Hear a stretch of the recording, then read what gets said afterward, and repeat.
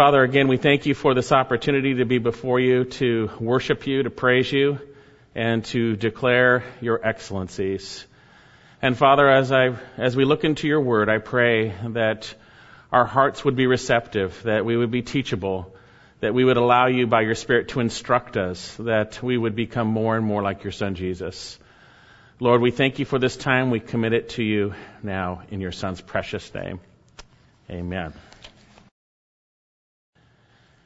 Well, unfortunately, many of us are probably quite aware that the visible church appears to be quite unstable these days. We see people tossed to and fro by every wind of doctrine. One book comes out, everybody follows that. Another one comes out, they follow that. A program comes out, whatever it might be. We see the church just going all over the place like the surf of the sea, being tossed to and fro. Now, what's the core of this instability? Well, certainly we know that unbelievers cannot be stable in Christ. We know that, make believers. But what about believers? Well, we certainly know there's possibly a lack of faith. We know in James chapter 1 that we are to consider it all joy, my brethren, when encountering various trials, and knowing that the testing of our faith produces endurance, and let endurance have its perfect result, that you may be complete and lacking in nothing. But if anyone lacks wisdom, let him ask of God, who gives to all men generously and without reproach, and it will be given to him.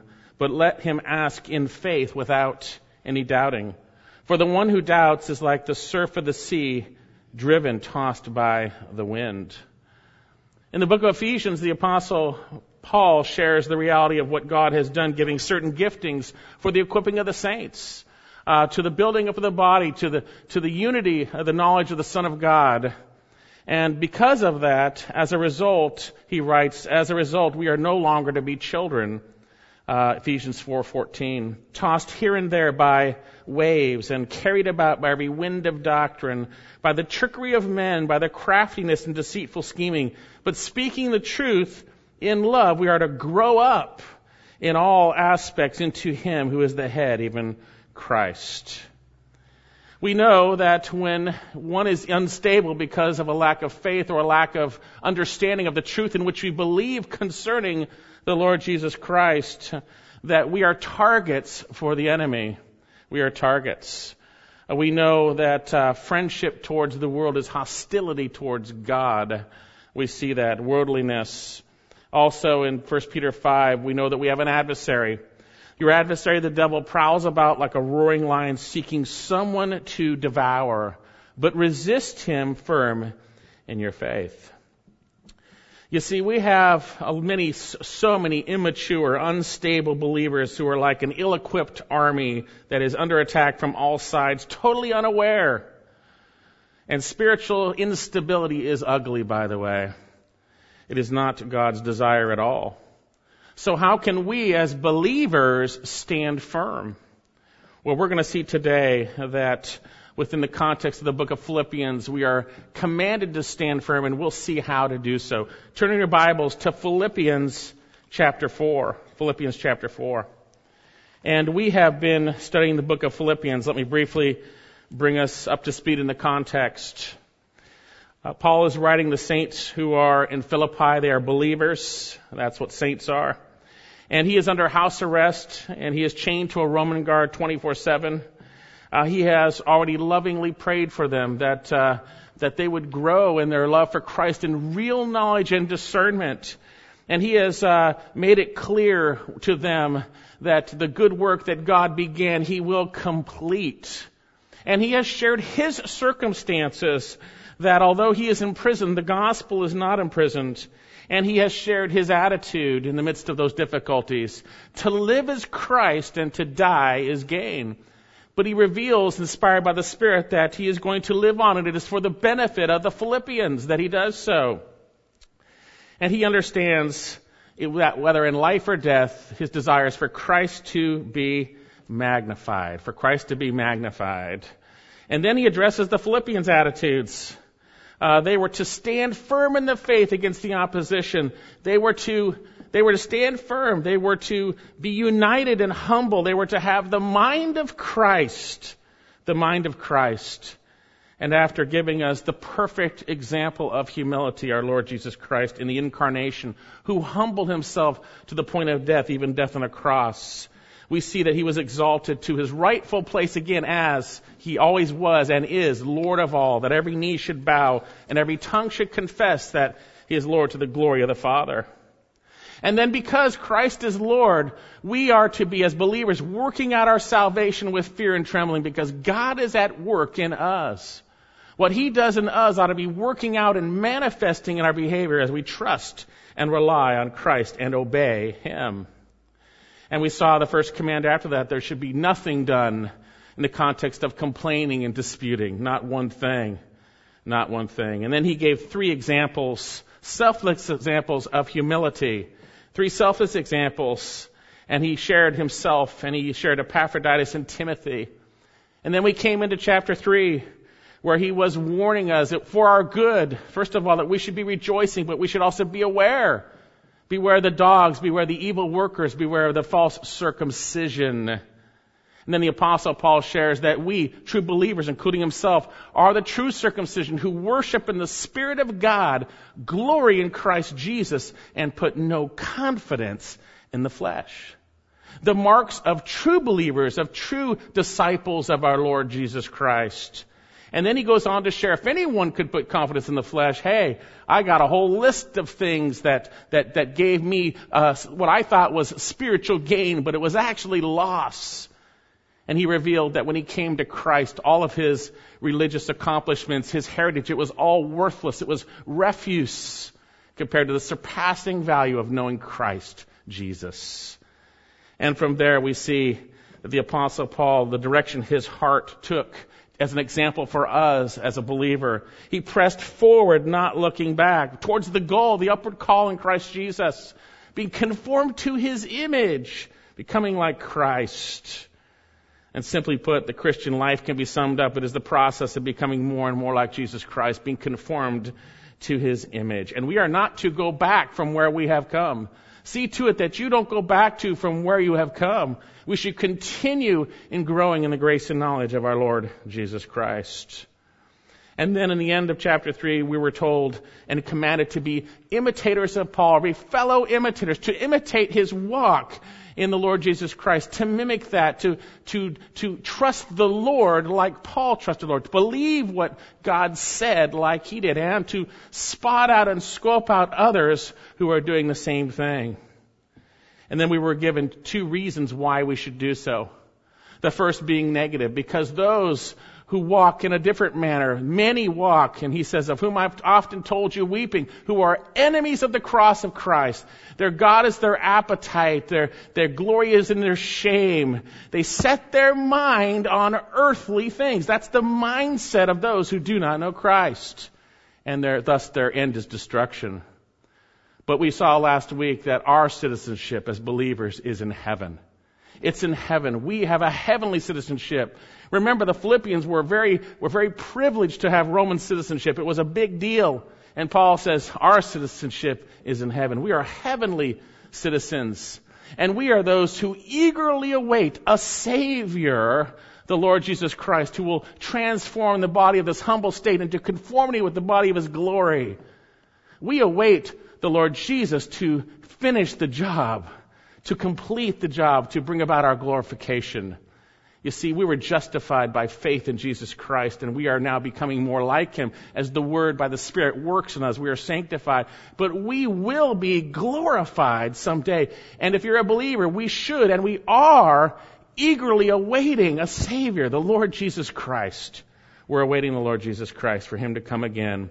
And we know he will come for his church and take us before he brings about judgment. We are not destined for wrath, but for salvation. And then we come to our passage today. And so with that in mind, I want to read not only just our passage, verse 1 of chapter 4, but I want to read what I've just summarized just a little bit from verse 17 through our passage, because as you will see, it is connected today. Philippians chapter 3, verse 17. Brethren, join in following my example and observe those who walk according to the pattern you have in us. For many walk, whom I've often told you and now tell you, even weeping, they are enemies of the cross of Christ. whose end is destruction, whose God is their appetite, who's glorious in their shame, who set their mind on earthly things. For our citizenship is in heaven, from which also we eagerly wait for a Savior, the Lord Jesus Christ, who will transform the body of our humble state into conformity with the body of his glory by the exertion of power that he has, even to subject all things to himself. And then our passage today. Therefore, my beloved brethren, whom I long to see, my joy and my crown, stand firm in the Lord, my beloved. So today we're going to be looking at chapter 4, verse 1. And obviously, as you can see, the main point of that, or the main grammatical portion there, the command as we're going to look at is to stand firm in the Lord. And so how can we be stable in an unstable world? First of all, we need to understand our present responsibility to obey his word and to stand firm in the Lord. We're going to see this is a command to believers to stand firm in the Lord. Again, verse 1, therefore, my beloved brethren, whom I long to see, my joy and crown, so stand firm in the Lord, my beloved. And as I've made mention, the main portion of this passage is the command to so stand firm in the Lord. The rest is really, Paul is modifying who he is speaking to. He is sharing more about them. And then we have the introduction, therefore. But we're going to look at that in a minute. We're going to look at the therefore, and we're going to look at the portion, my beloved, whom I long to see, my joy and crown. We're going to look at that. But first of all, I want to look at the command that is here, and then we will look at the context that surrounds the command. So he says here, so stand firm in the Lord. Now, this is not a suggestion from the Apostle Paul. This is a command by the Apostle Paul, inspired by the Spirit. It is an imperative command. And it's in a present tense. It speaks of a continual, habitual standing. Continually, habitually, be standing firm in the Lord. Be standing firm in the Lord. Well, what does that mean, to stand firm in the Lord? I think we can sort of understand that, but what does it mean? The verb translated stand firm comes from the Greek word steko. It speaks of holding a position. It is used at times to speak of those who were holding a position in battle until the end, till the battle was won. It is where we get our English words stake from. Not steak we eat, but stake in the ground, right? Steko, stand firm. Hold your position. Hold your position. Yet what does it mean to hold our position in the Lord? To stand firm in the Lord. What does that mean? What does that mean? Does that mean we pull up our bootstraps and stand firm in Him? What does it mean? I believe the context is clear. I believe he's speaking of spiritual stability in the midst of our walk with our Lord Jesus Christ. It has to do with our relationship with the Lord. We are to stand firm in the Lord. Indeed, this passage is connected, as we will see in a moment, rather therefore, to what I read earlier, that we are to imitate the walk of faith of our Lord that the Apostle Paul revealed in Scripture. And those who walk this way. We're to walk like that. We're to scope out those who walk in the same manner. Those who are trusting in Christ. Those who are focused on the eternal realities. Those who are allowing His Word to work in their hearts. Those who are responding to the difficulties like we see the Apostle Paul responding in the context of faith in Jesus Christ. It speaks of holding our position in Him or in the Lord. And our passage says, so stand firm in the Lord. We'll look at that so later, because that's important. Steko, stand firm in the Lord. You'll remember we saw back in chapter 1, verse 27. Turn back there for a moment. Chapter 1, verse 27. We saw this word, steko, the standing firm. Chapter 1, verse 27. Only conduct yourselves in a manner worthy of the gospel of Christ, so that whether I come and see you or remain absent, I may hear that you are standing firm in one spirit, with one mind, striving together for the faith of the gospel. Standing firm. standing firm in one spirit, striving for the faith of the gospel. If you turn to 1 Thessalonians 3, we see this same thing where the Apostle Paul desired to check on the Thessalonians. He was concerned that they would have been tempted by Satan. He was concerned that in the midst of their suffering, their faith would waver. And he's going to associate the reality of faith with standing firm. Look at 1 Thessalonians chapter 3, verse 6. The Apostle Paul had sent Timothy to check on their faith, and he gets a good report. And from this report, we see what standing firm is. 1 Thessalonians chapter 3, verse 6. But now that Timothy has come to us from you and has brought us good news of your what? Your faith and your love. And by the way, we see in Scripture throughout that genuine faith will produce a Christ-likeness. Faith will result in a genuine love for the body of Christ, which is manifest, 1 John 5, in obeying the Lord and obeying His word towards one another and towards Him. That you always think kindly of us, longing to see us just as we also long to see you. Verse 7, for this reason, brethren, in all our distresses and affliction, we were comforted about you through your what? Faith. That's faith in the Lord Jesus Christ, believing what He has said. For, He's going to explain, now we really live if you stand firm in the Lord.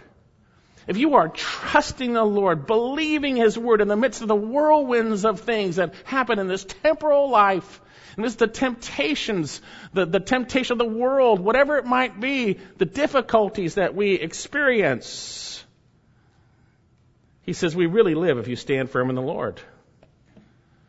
1 Corinthians chapter 16, verse 13. I'll read this for you. Be on the alert. Stand firm in the Lord. And he's talking to men. Act like men. Be strong. Be strong. And that strength is in the Lord. And we see the context in which we stand firm. Turn also to 2 Thessalonians chapter 2. 2 Thessalonians chapter 2. Verse 13. But we always should give thanks to God for you, beloved brethren, by the Lord. Beloved by the Lord, because God has chosen you from the beginning for salvation through sanctification by the Spirit and faith in the truth. And it was for this He called you through our gospel, that you might gain the glory of our Lord Jesus Christ. So then, brethren, stand firm and hold to the traditions which you were taught, whether by word or of mouth or by letter from us. Stand firm. Hold to the truth of the Word of God. We don't just stand firm in a mystical view of our trust in Jesus. We stand firm in the truth concerning what God has revealed about Him in the Word and what He has said about us and our circumstances and about what He desires us to do. We stand firm in our faith in Jesus Christ and what He has said. We are to stand firm.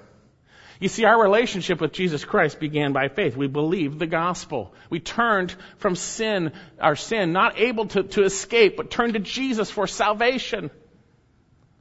We repented and trusted in Christ Jesus as Lord.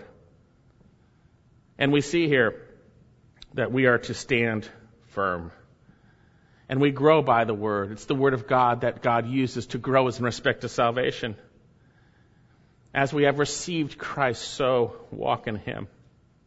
So to stand firm in Him, we need to allow His Word to work in our hearts. We need to believe what He has said and by His power and strength act upon it.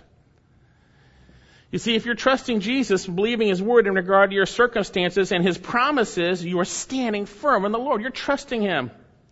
And folks, in the context of Philippians, Paul speaks about spiritual stability. And we have lots of examples of how the Apostle Paul stood firm and exhorted the Philippians to stand firm.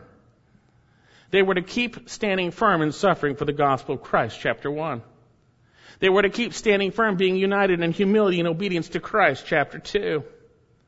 They were to stand firm against threats to the gospel, chapter 3.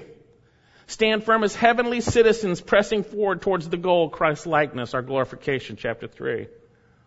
And as we see here, they're to keep standing firm, rejoicing in the Lord, as we'll see in chapter 4, praying and thanking Him rather than worrying. allowing His Word, the things of Him, to be our focus of our mind.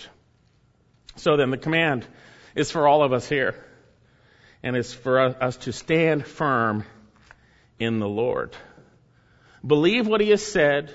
Trust in Him personally. Trust in Christ. Trust in Christ. You see, we stand firm in the Lord by faith. By faith. We hold fast to what He has said by faith. And God has commanded us here, literally, keep on standing firm in the Lord. But sadly, so often we take God's commands so lightly, don't we? God gives us His commands, but yet He is a loving parent. You see, and when we command our children, we do it for what reason? We love them. We give them what is good for them. We love them. It's for their own good, their protection, their best interest, because we love them. Well, where are you today? Are God's commands for you suggestions or good advice? If they are, then you are in for a great fall. You're in for a great fall. Jesus said in Luke 6:46, "Why do you call me Lord, Lord, and not do what I say?" And then He gave the same example that He did in Matthew chapter 7 of those who builds their house on the sand versus the rock. The illustration of those who hear the word and do it because they have a changed heart versus those who hear it and don't do it, and they look like they're the right thing, but in the end they will fall. They will fall. God gives us His commands for benefit, but we need to be saved before we can obey those commands. He gives us His Spirit and enables us and changes our hearts to trust in Him. So then we are commanded to stand firm in the Lord. And notice He gives us some reasons why we should do so. Notice back in our passage, Philippians 4:1, it's based on our present reality and our future glory in Christ. Verse 1 of chapter 4, "Therefore, my beloved brethren, who I long to see, my joy and crown, so stand firm in the Lord, my beloved." Therefore. This Greek term hosta basically is a connection between what is said before. You could translate it when there is a command this way: for this reason, do this. For this reason, or therefore, so stand firm in the Lord. Well, what reason? What reason is He giving that we should stand firm in the Lord? For this reason, well, obviously it's what He's just shared. It's what He's just shared. Look back at chapter 3, verse 17. "Brethren, join in following my example." What was the example? Pressing forward, not looking back. Seeking to know Christ more, the knowledge of Him more valuable than anything else. Pressing towards the upward call. "Brethren, join in following my example," verse 17 of chapter 3. "And observe those who walk according to the pattern you have in us." Then the negative reason. "For many walk, of whom I told you, and now tell you, even weeping, they are enemies of the cross of Christ, whose end is destruction, whose God is their appetite, whose glory is in their shame, who set their mind on earthly things." Follow the Lord, because if you're not following Him, maybe you're not saved. Maybe you're on your way to destruction. Secondly, He says here, "For our, believers, citizenship is in heaven, from which we also eagerly wait for a Savior, the Lord Jesus Christ.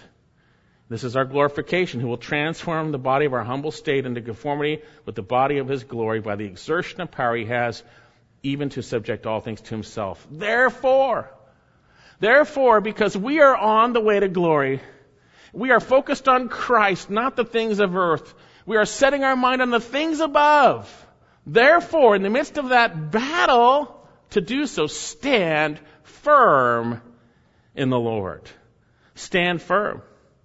Therefore, for this reason, because of what God is going to do and complete in Jesus Christ, because we are heavenly citizens, not of earth, because we are not on the road to destruction, because we are pressing forward, not looking back, so stand firm in the Lord.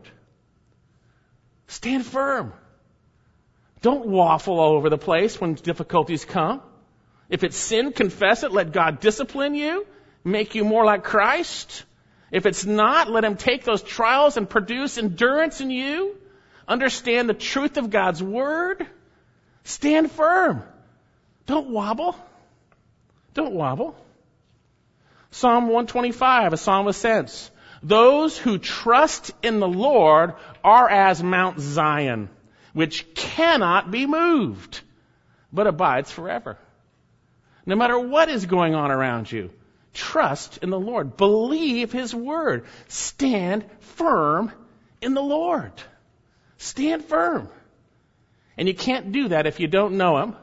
And you can't do that if you don't trust Him. And you can't do that if you don't know what He says. How can I stand firm in the Lord with all the stuff going on if I don't know what God says about it? I need to know the Word of God. I need to know the Word of God. Because if I place myself under teachers that don't equip me, I'm going to be tossed to and fro. And I'm not going to stand firm. Again, I want to read Ephesians chapter 4. Turn to Ephesians chapter 4.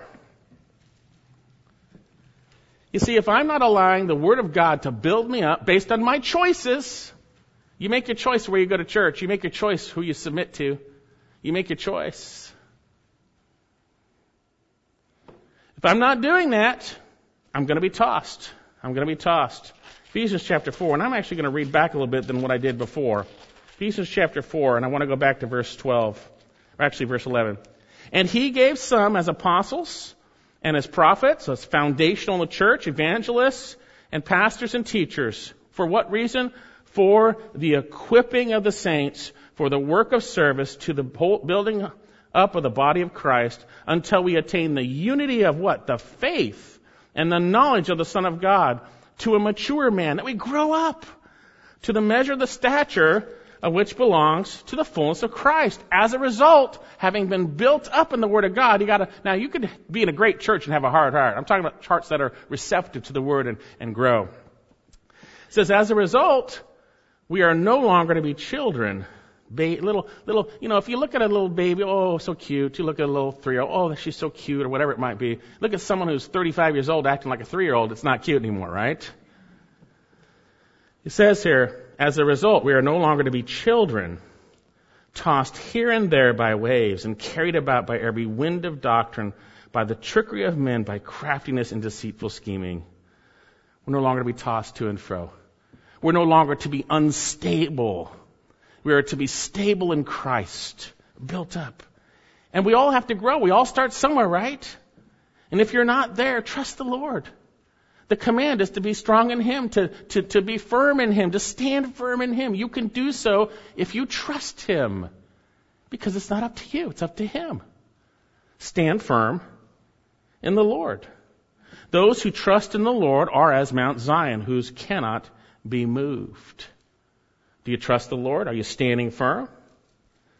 We need to recognize our present responsibility if you want to be stable, and that is to stand firm in the Lord.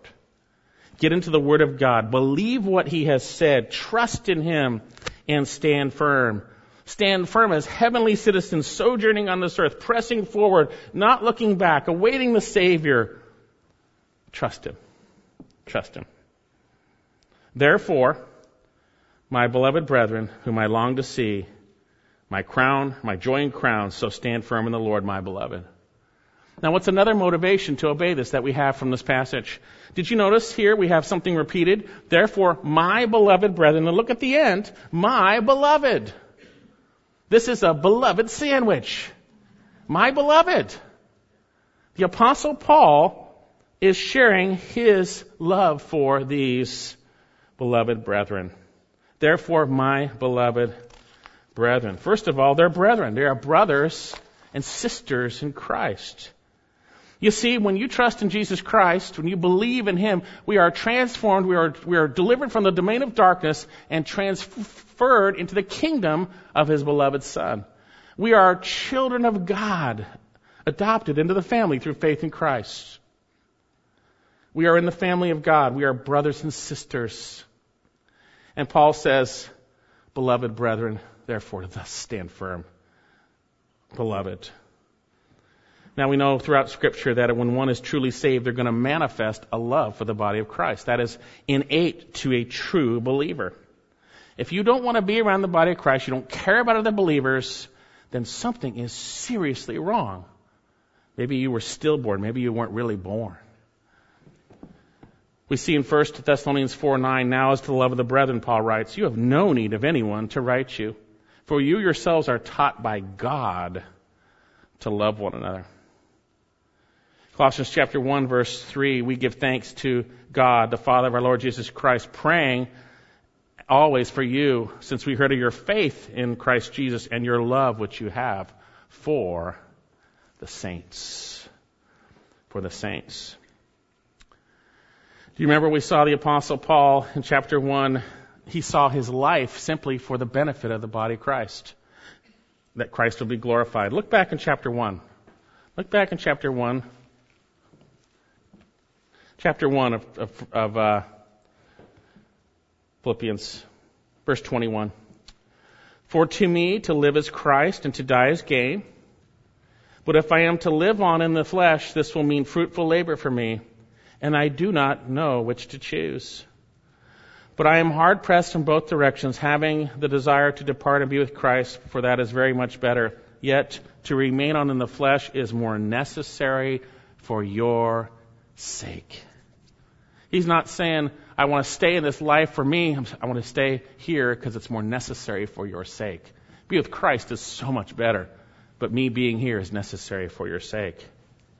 He had a love for them. He had a love for them. Notice he longs for them. Look at verse 1 of chapter 4 again.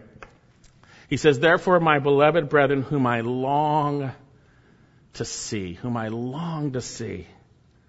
He longs for them. He longs to see them. You remember his desire back in chapter 1 was to be with them. He says, for God is my witness how I long for you all with the affection of Christ Jesus, 1:8. I long for you with the affection of Christ Jesus. The love that Christ has for you, He has given me, and I long for you with that affection. That affection. Paul is manifesting the heart of Christ. He longs for them. He longs to be with His people. And this is where this selfish, seeker-sensitive modern church falls so short. Everyone is in it for themselves. Rarely do people come to church or Bible studies unless they are entertained or something is there for them. Rarely do they come to serve Christ and to serve His body. Most of you here long for one another, and we long to see each other each time we meet, and I praise the Lord for that affection. But there may be some of you who truly don't long to be here, as exemplified by your actions. This is how someone could just skip church, forsake fellowship. Something's wrong inside. Stay at home during Bible studies. Oh, it's not that we're forced to be here. The point is we ought to long to be obedient to the Lord, and we ought to long to be together. This is an evidence of the life of Christ manifest in you. Do you long for your own desires? Do you long for His? The affection of Christ, the Apostle Paul, he longed for them. I long for you, he says. Beloved brethren, whom I long for. I long for you, he says. Now, if you don't long to be with the body of Christ, I would examine yourself to see if you're in the faith. Maybe you've never truly been saved because that's something that manifests when Christ changes you. Or you've been hardened by the deceitfulness of sin. And it's so wonderful. If we confess our sins, He's faithful and just to forgive us our sins and cleanse us from all unrighteousness. And we press forward, not looking back. And you have a longing for His people.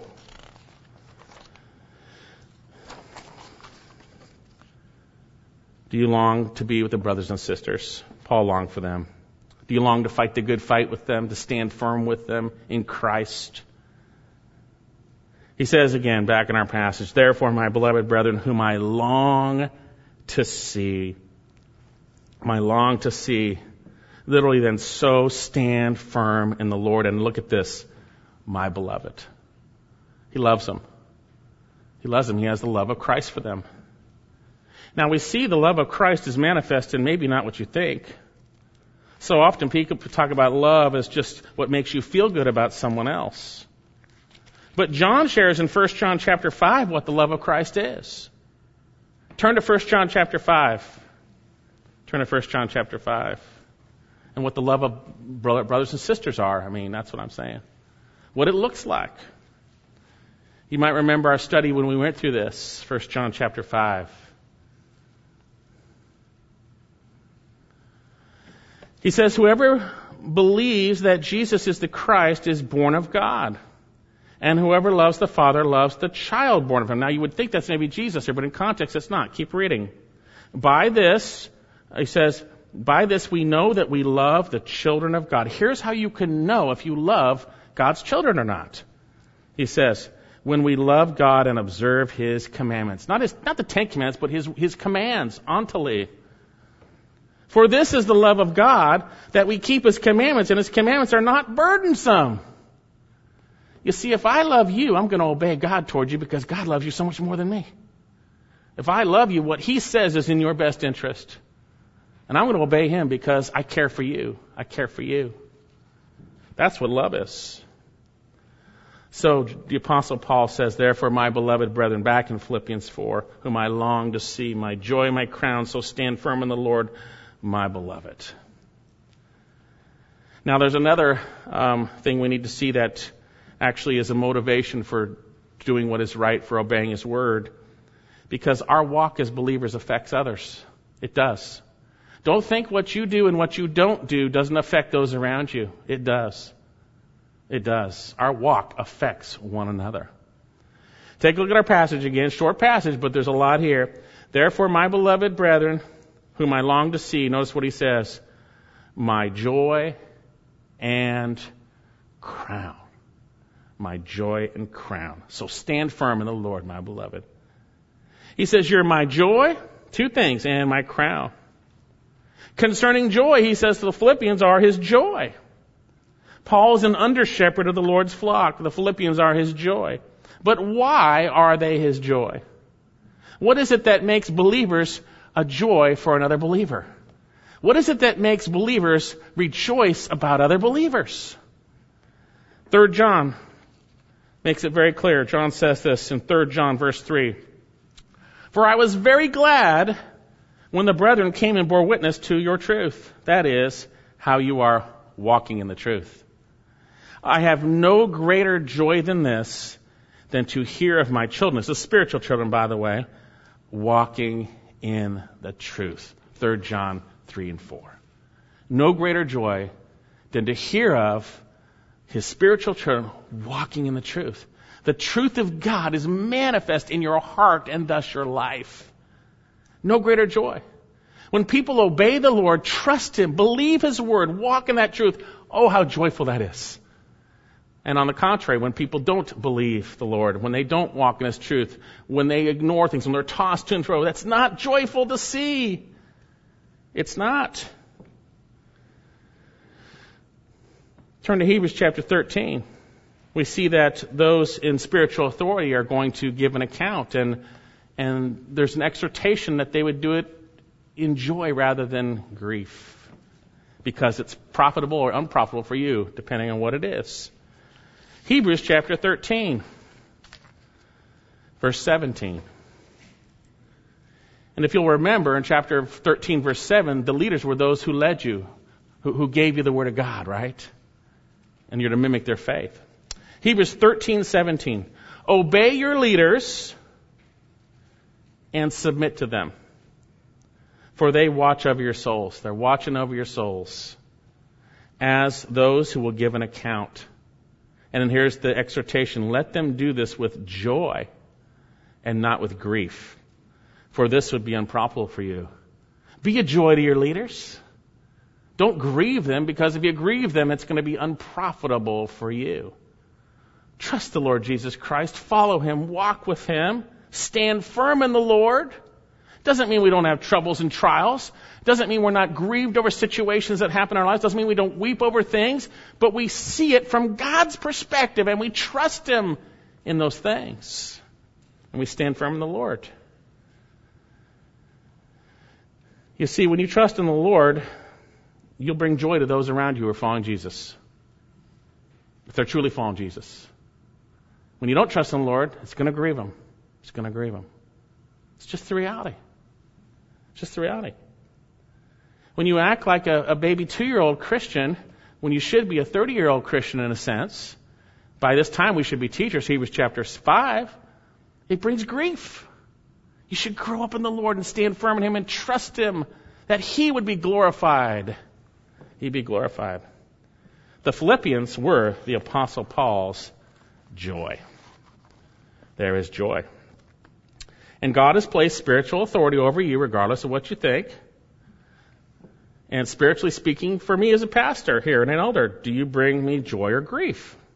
If it's grief, it's unprofitable for you. That's what the Bible says. When I watch over your souls, is it joyful or is it grief? I mean, I could tell you about that, right? I could tell you when I rejoice, tell you when I grieve. I'll tell you right now, those who trust the Lord no matter what the circumstance, those who confess their sin when they blow it, those who trust Jesus, those who don't hold on to things, those who love covers a multitude of sins, those who are trusting the Lord brings joy. Brings joy. No matter how much we mess up and trip up, as long as we confess and keep going and go forward and become more like Christ, letting Him discipline us and change us. But then there are those who don't trust the Lord, who can't see the reality of what's going on because they're being tossed to and fro. What a grief that is. You don't have to be that way. The Lord doesn't want you to be that way. He wants you to grow up. And He wants you to grow up. And so get in His Word with a right heart. Confess sin. Trust Jesus. Stand firm in the Lord. Stand firm in the Lord.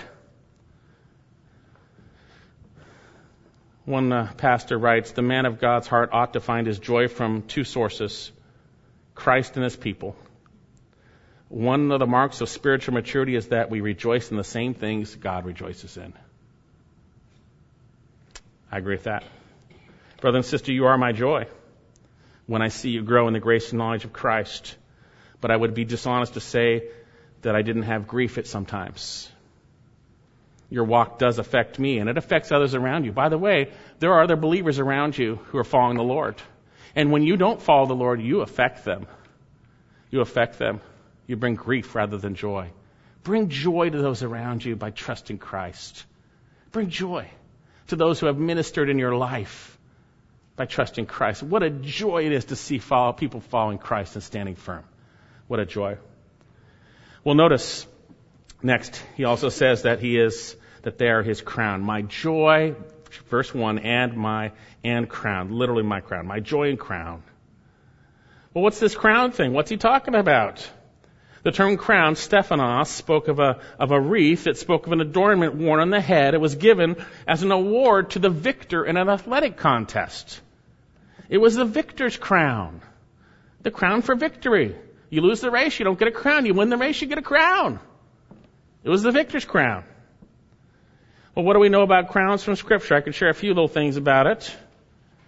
A few things. The Apostle Paul, actually we'll turn to this passage. Turn to 1 Corinthians 9. 1 Corinthians 9.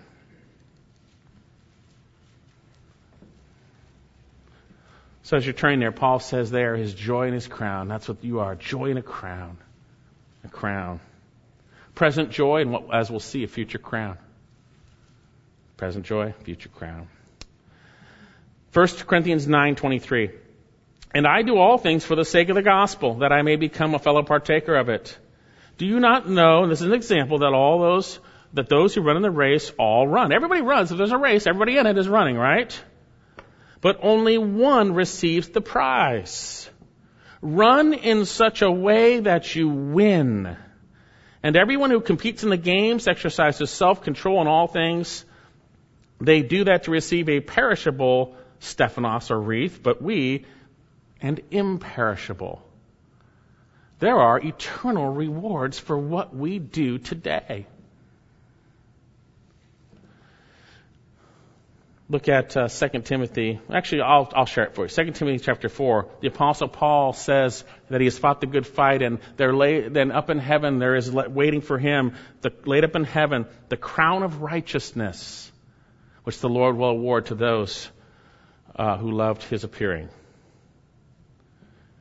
James chapter 1 verse 12. Blessed is the man who perseveres under trial, for once he has been approved, he will receive the crown of life, which the Lord has promised to those who love Him. For shepherds, when the chief shepherd appears, 1 Peter 5 verse 4, you will receive the unfading crown of glory. That's for shepherds who are faithful. Now, I do want you to turn to 1 Thessalonians 4. It's 2. Actually, 3. Just turn to 1 Thessalonians. We'll get there somehow.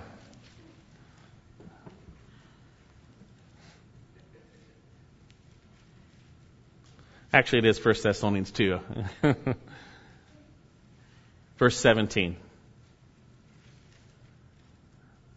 But we, brethren, having been bereft of you for a short while, in person, not in spirit, were all the more eager with great desire to see your face. Again, that longing. Verse 18, for we wanted to come to you, I, Paul, more than once, yet Satan thwarted us. For who is our hope or joy or crown of exaltation? Is it not even you in the presence of our Lord Jesus at his coming?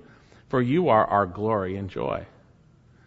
You see, when the Lord Jesus comes, we're going to see really truly what happened in this life. We're going to see really truly where you are spiritually and what happened during this life and how what God did through us as we trusted him affected those in whom we ministered for forever and ever and ever. We're going to see that. We're going to see that.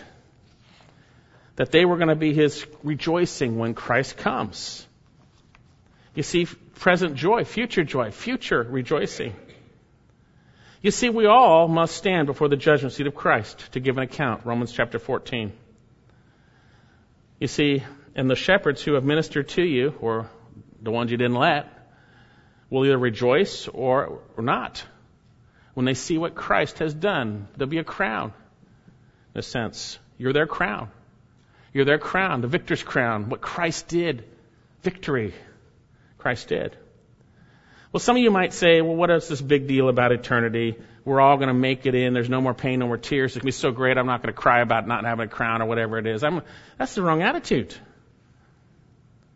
You see, we should walk differently because of what God says in his word. I want to share two passages and we're going to finish up. Two passages. 2 Corinthians chapter 5. Turn there. He says, the Apostle Paul says in 2 Corinthians 5, 9 through 10, the context is, hey, if we get killed and we lose this earthly tent, we got a heavenly one, eventually. Absent from the Lord, absent from the body, present with him, but we will not remain without naked or body. We'll be clothed. Be clothed. And so he says here in 2 Corinthians chapter 5, verse 9, therefore, also we have as our ambition, whether home or absent, that's either home in this body now or absent from that with the Lord if we die, to be pleasing to him. For the reason why, explanation why we want to be pleasing, we must all appear before the judgment seat of Christ, that each one may be recompensed for his deeds in the body according to what he has done, whether good or bad. You see, there is a judgment for our deeds in the body now as believers. Not a judgment for sin. Sin has been taken care of. But a judgment for eternal rewards, recompense. God is not unfaithful so as to reward us. He does reward us. He will reward us. There's going to be a judgment. And we see that in 1 Corinthians chapter 3. Paul says, actually turn there also, 1 Corinthians 3, verse 10. What you build upon will determine the reward that you receive. And that reward is going to make those who minister to you rejoice when they see what Christ did through them by his power and strength for his glory, what happened to you and how that affects your eternity. 1 Corinthians 3, verse 10. According to the grace which was given to me as a wise master builder, I laid a foundation and another is building upon it. But let each man be careful how he builds upon it. For no man can lay a foundation other than the one which is laid, which is Christ Jesus. Now, if any man builds upon the foundation with gold, silver, precious stones, wood, hay, straw, each man's work will become evident, for the day will show it, because it is to be revealed with fire. And the fire itself will test the quality of each man's work. If any man's work which he has built upon it remains, he shall receive a reward. If any man's work is burned up, he shall suffer loss. This is an eternity, by the way. But he himself shall be saved, yet as through fire. There is gain and loss of rewards in eternity. And those rewards are tied to what Christ did through us while we were in the body. And it's going to give him glory forever and ever and ever. Amen. So Paul says, you are my joy and my crown. You're my crown. You're the victor's crown when we see what Christ has done through His word in your lives when you're in eternity. For who is our hope and joy and crown of exaltation? Paul writes, 1 Thess 2, is it not even you in the presence of our Lord Jesus at His coming? Aren't you that? So my question is, are you a joy and crown for those who minister to you? Will you be? Will there be reward based on what Christ did that glorifies Him forever and ever? That causes us to praise Him forever? Revelation chapter 4, cast our crowns before Him in worship? Or will you suffer loss? And there won't be joy in regards to those who ministered around you. I'm not just talking about shepherds, those believers who have come around you and shared the Word of God with you, those who have encouraged you, exhorted you, admonished you, those who've loved you, those who've loved you. So then, we have as our heavenly destiny, as heavenly citizens, the command, so stand firm in the Lord. And now let's finish up. Notice how we do this. And I've already shared this, so I'm just going to briefly review. Back in Philippians 4:1, notice he says that we stand firm in the Lord. You can't stand firm in the Lord if you're not in the Lord. If you haven't been saved by faith in Jesus Christ, you can't stand firm because you're not saved. You have to trust in the Lord Jesus Christ for your salvation, believing He died for your sins and arose from the dead. Whoever will call upon the name of the Lord will be saved. And once you're saved, you're in Christ. And you have the choice to stand firm in Him or to wobble and flail. Trust the Lord. Trust the Lord.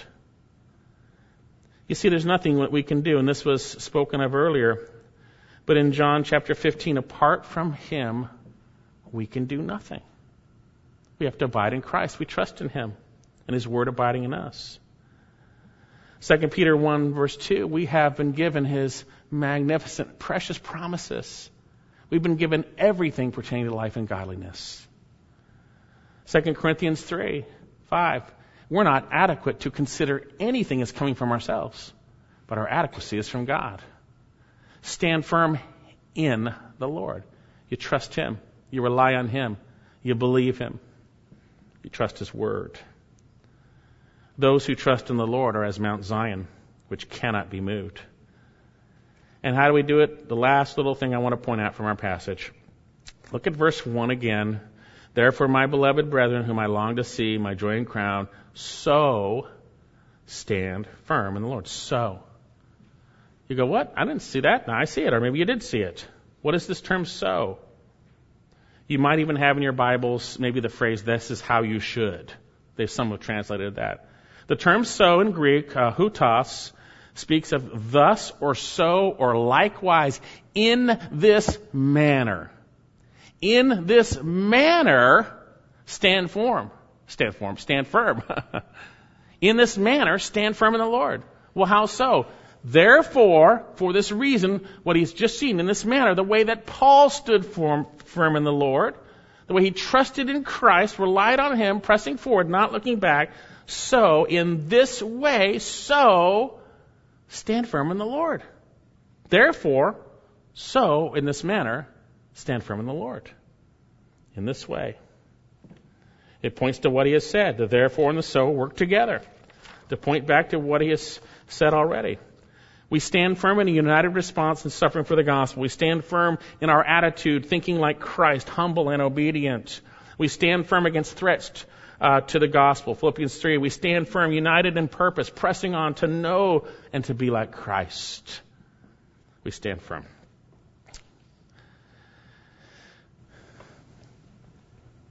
First Thessalonians 2:5, so brethren, stand firm and hold to the traditions which you were taught, whether by word or mouth. 1 Peter 5:12, through Silvanus, our faithful brother, so I regard him, I have written to you, briefly exhorting and testifying, this is the true grace of God, stand firm in it. Stand firm in the faith, 1 Corinthians 6:13. So then, how are we to live a life in light of our heavenly destiny? Stand firm in the Lord. Stand firm. You see, we have been given this command, and it's been given in a loving context, and our walk affects others around us. Do you realize that? Stand firm in the Lord. If you know the Lord, if you are in Christ, stand firm in Him. When difficulties come your way, see them from an eternal perspective, not your temporal feelings. Do not trust in mortal man. Do not trust in yourself. Cursed is the man who trusts in man and makes mankind his strength. But blessed is the one who trusts in the Lord, and the Lord is his trust. Jeremiah 17. Stand firm in the Lord. Let's pray. Father, I thank you so much for your word, and we recognize that it is impossible for us to stand firm apart from you enabling us. And we know that you will. We know that you are able to do exceedingly beyond what we ask or think, according to the power that works within us. Lord, we know that your word is true. We believe what your Son has said. We trust in him. Lord, I pray for us true believers here that we would be a joy to one another in our walk in Christ. That we would trust and walk in the truth. Trust your Son and walk in the truth. And Lord, I pray for those believers here who are faltering and being tossed to and fro, that they would be built up in your word, that they would confess their sin, be forgiven, and move forward and stand firm in your Son. And Lord, I pray for those who have never stood firm because they don't know you, that they would recognize their true state, that you would convict their hearts, Lord God. We can't see hearts, but you can, and you do. Convict them that they might turn to your Son Jesus and be saved, and then stand firm. You're a faithful God. May we trust you, believe what you've said. Your faithfulness is great. You're so good and gracious and kind. We thank you for this time, and may we stand firm in your Son. In his name we pray.